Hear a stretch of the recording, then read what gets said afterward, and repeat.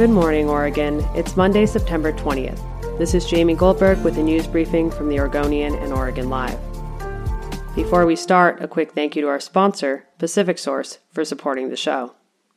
More than 9,000 Oregon tenants who applied for rent assistance 2 months ago are still waiting for their applications to be approved for funding. Some of those tenants may now be losing their eviction protections. Lawmakers approved a stopgap measure in June after the statewide moratorium on evictions expired, giving temporary protections to renters who have sought rental assistance. But that extension for many Oregonians only lasts for 60 days after they've applied and notified their landlords. A local ordinance extended those protections to 90 days in Multnomah County. But thousands of applications have been in the system for more than 2 months as the state deals with a massive backlog of applications to the Oregon Emergency Rental Assistance Program. The backlog has been caused by unprecedented need, coupled with a faulty state software system and staffing shortages at some local agencies.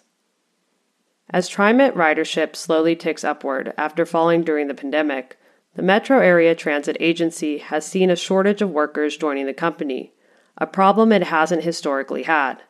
Since March 2020, the transit agency has hired 445 workers, including 115 bus operators. But from August 2020 to 2021, 144 bus operators resigned or retired.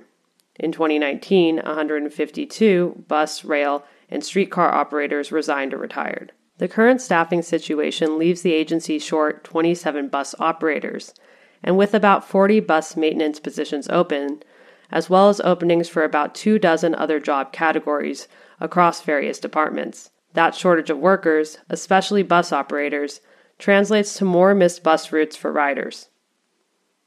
As shootings continue to soar in Portland and homicides have reached the highest level in more than 2 decades, Mayor Ted Wheeler is calling for more money to allow police to rehire officers who have recently retired. Wheeler is also calling for a citywide expansion of Portland Street Response to reduce the number of calls police must handle. Along with that effort, he said he expected to ask for a significant funding increase to allow non-emergency calls to be diverted from the 911 emergency dispatch system to an alternate line. Along with that effort, he said he expected to ask for a significant funding increase to allow non-emergency calls to be diverted from 911 to an alternate line.